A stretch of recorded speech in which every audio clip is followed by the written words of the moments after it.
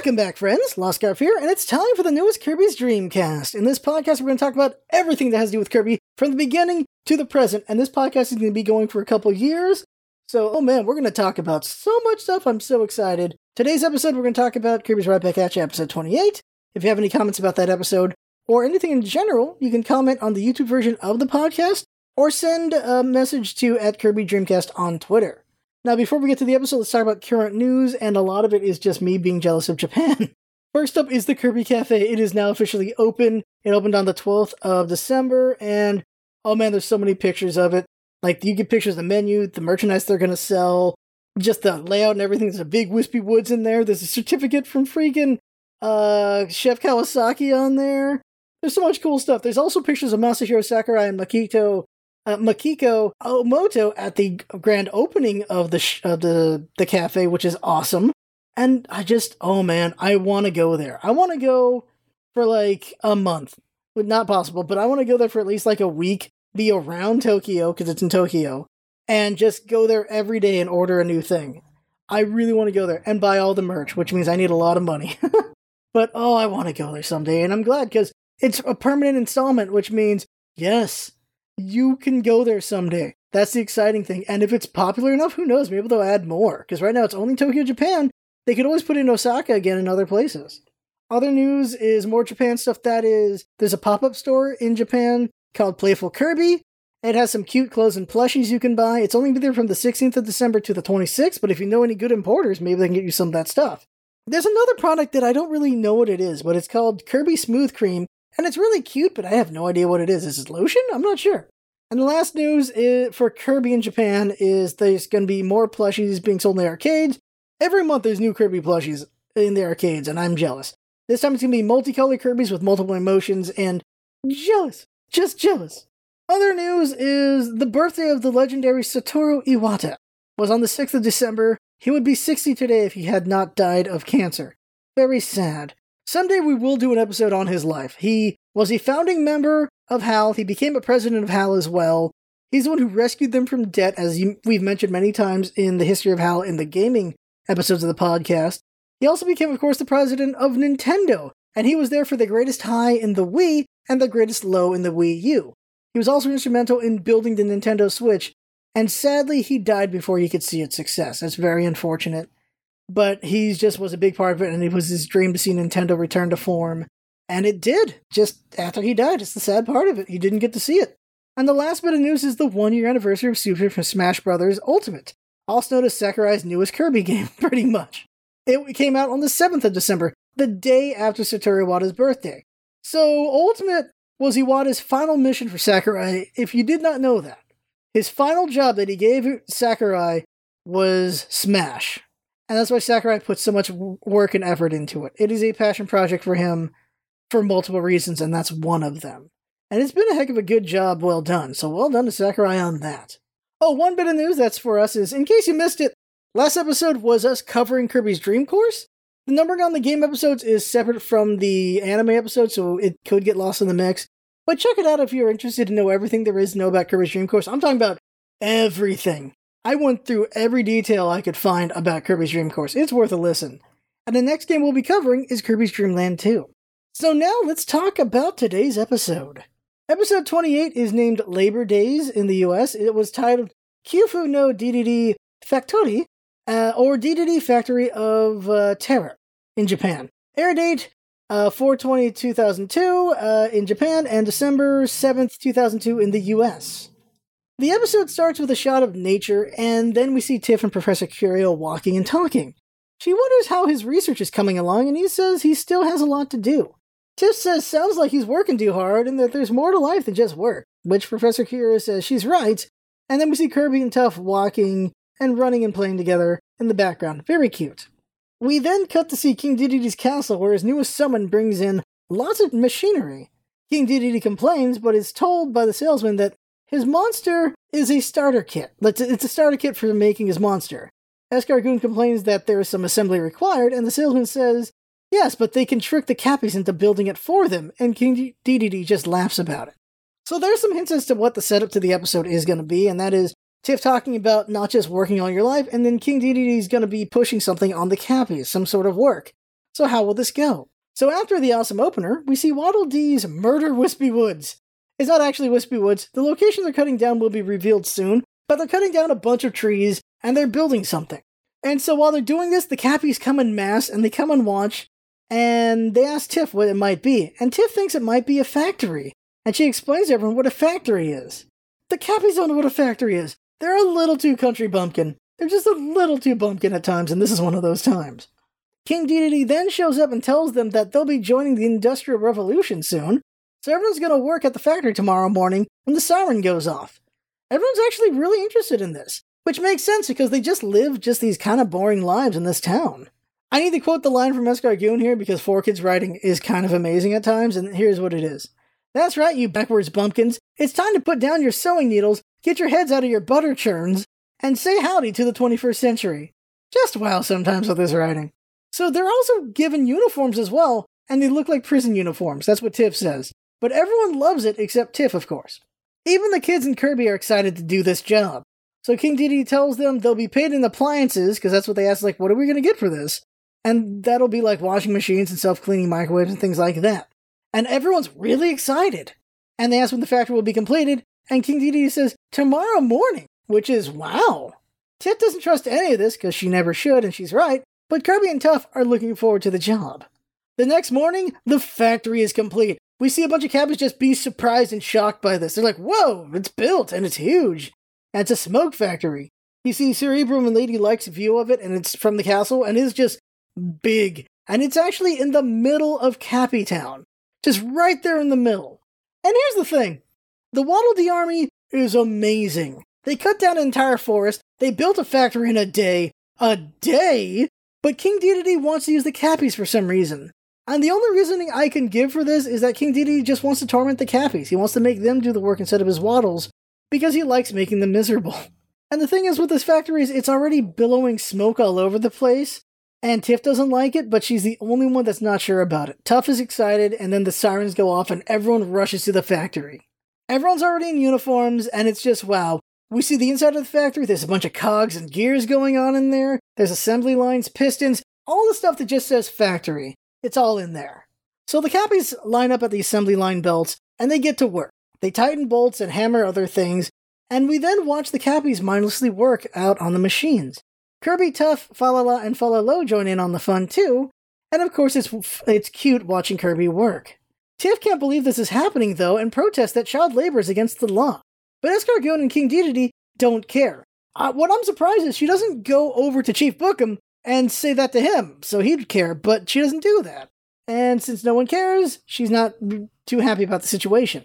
We then watch the Cappies work, and they work, and they work. And then we see the black smoke from the factory grow even larger, and larger to the point that Sir Ibram and Lady Like start coughing from the castle. That's how big the clouds are getting. That's a lot of smoke.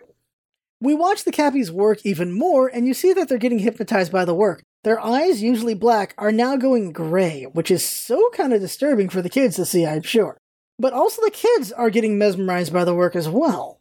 Tiff tries to get them to go to lunch, and Tuff talks like a zombie. He doesn't want to go eat, he's just too busy working. And the Cappies start mentioning hunger, though, and Tiff says they need a lunch break. But instead of a lunch break, Escargoon and King Dedede send in robots to feed them lunch while they work.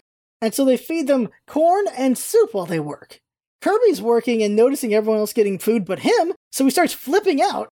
And so a bunch of robots converge on Kirby and they throw everything into his mouth. They throw a bunch of corn into his mouth, they throw soup into his mouth with the dishes, they're throwing teacups in there.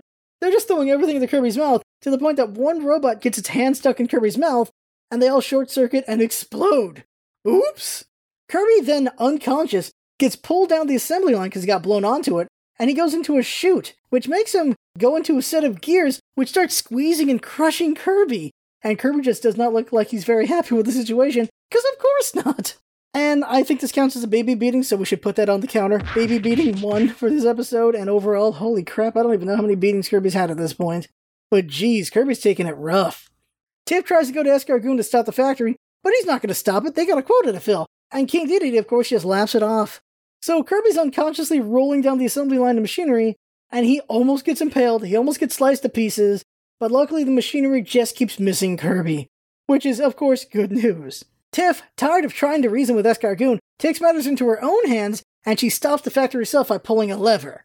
The factory stops, and the Cappies stop moving like they're part of the factory, which is so creepy, and Kirby rolls out of the gears. He's hurt, but ultimately okay. So here's a did you know moment. Something interesting about the whole factory is that it's all of a reference to Charlie Chaplin's movie Modern Times. This is a comedy film from 1936 about factories and industrialization. In it, Charlie Chaplin's working, and while he's working on the line, a machine comes over and feeds him, just like the Cappies get fed. It feeds him soup, it feeds him corn, and it's in the same kind of way in this movie as it is in the show. He also gets stuck in the gears as well, and he's just getting rolled around by the gears just like Kirby is. So that is a direct referencing there from the anime to just an old an old movie from, doing the math, 1936 to, 2002. That is a number I can't math correctly right now. Like 70 years, less than 70 years, 66 years? Yeah, 66 years. Did the math wrong. 64 years. So this 64-year-old reference, holy crap at that. So Tiff tries to convince everyone to stop working after what's happened, but they're hypnotized in their worker state, and they say they enjoy the work, and it's more fun than their usual stuff. Kawasaki's enjoying it, the mayor's enjoying it, everyone's liking the work, but they talk like zombies. In the end, though, Kirby and Tiff leave the factory, and Tiff just is discouraged. She couldn't stop the factory. We then see the shift is over, and everyone leaves with appliances. Tuff comes home with a vacuum and a fan. Cerebrum enjoys the fan, because it's a nice wind there, and Lady Like enjoys the vacuum. She says she might start cleaning more often because of it. Tiff tries to convince her dad to regulate the factory, but Tuff says the factory is great, so he doesn't do anything.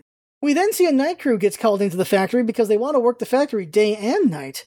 And in the rain, Tiff tries to protest the terrible working conditions and gets a tomato in the face from the Cappies.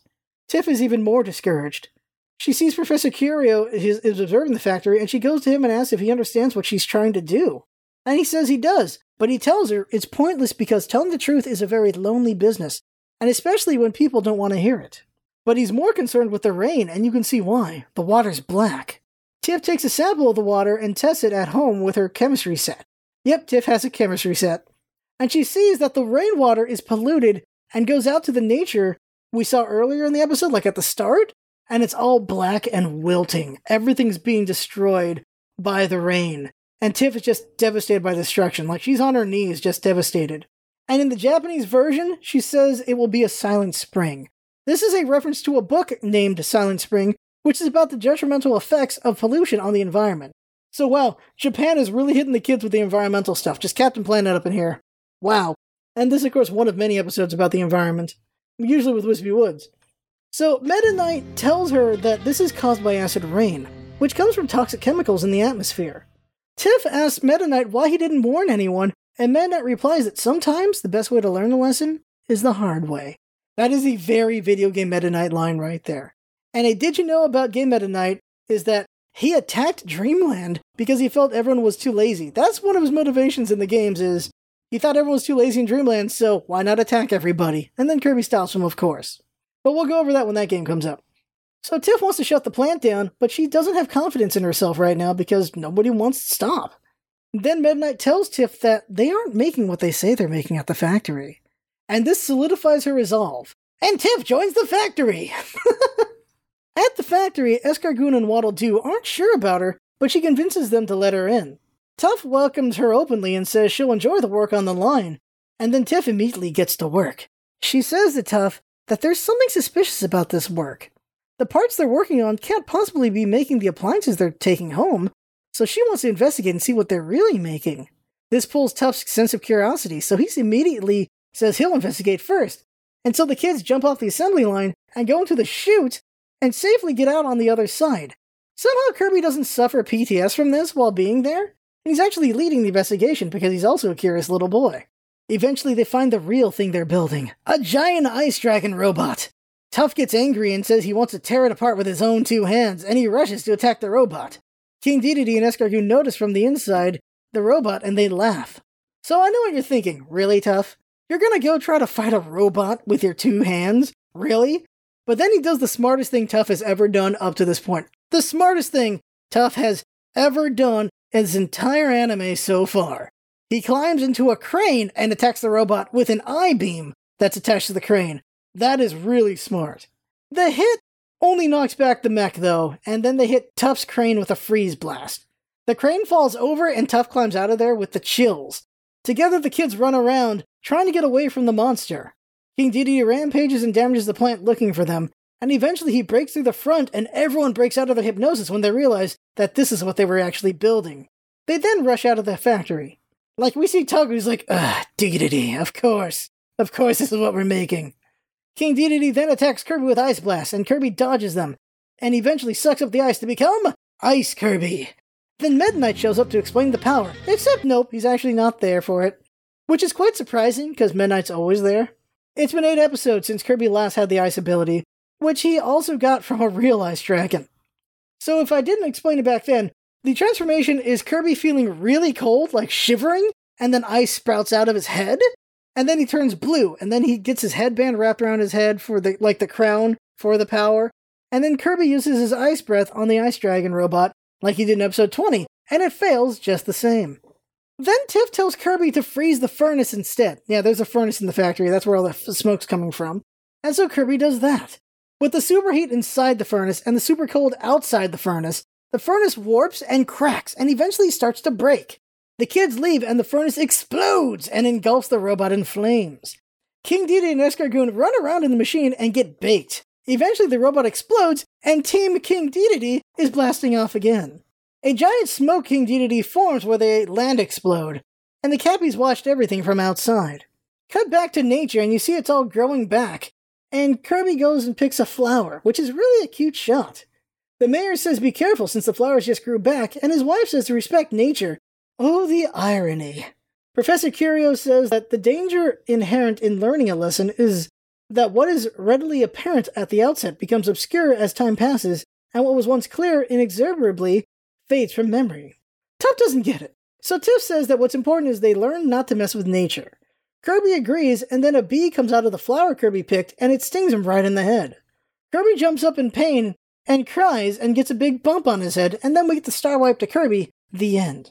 I'm not happy seeing Kirby get hurt, but I guess it was to show saying that because Kirby picked a flower, he deserves to get stung, which still not happy about that message. Like, yes, don't mess with nature, but come on, why hurt Kirby? Why hurt the little boy? One last fact to mention is Professor Curio was the only Cappy not to work at the factory.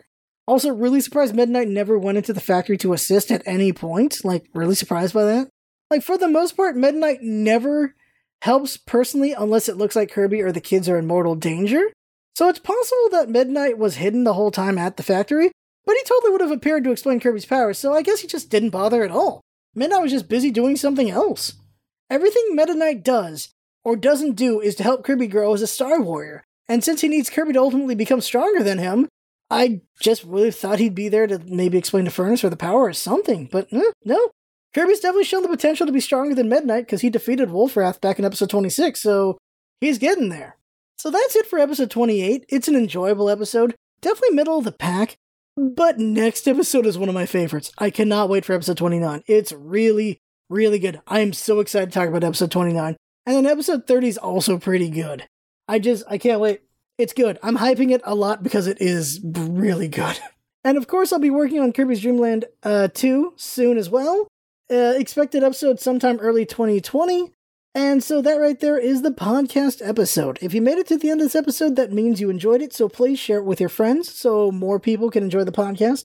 We're going to cover everything there is to do with Kirby, and this podcast is going to be going for a couple of years to come. So I had fun talking, and I hope you had fun watching and or listening, and that's what it's all about, isn't it? Having fun. Thanks for coming by, and see you next time.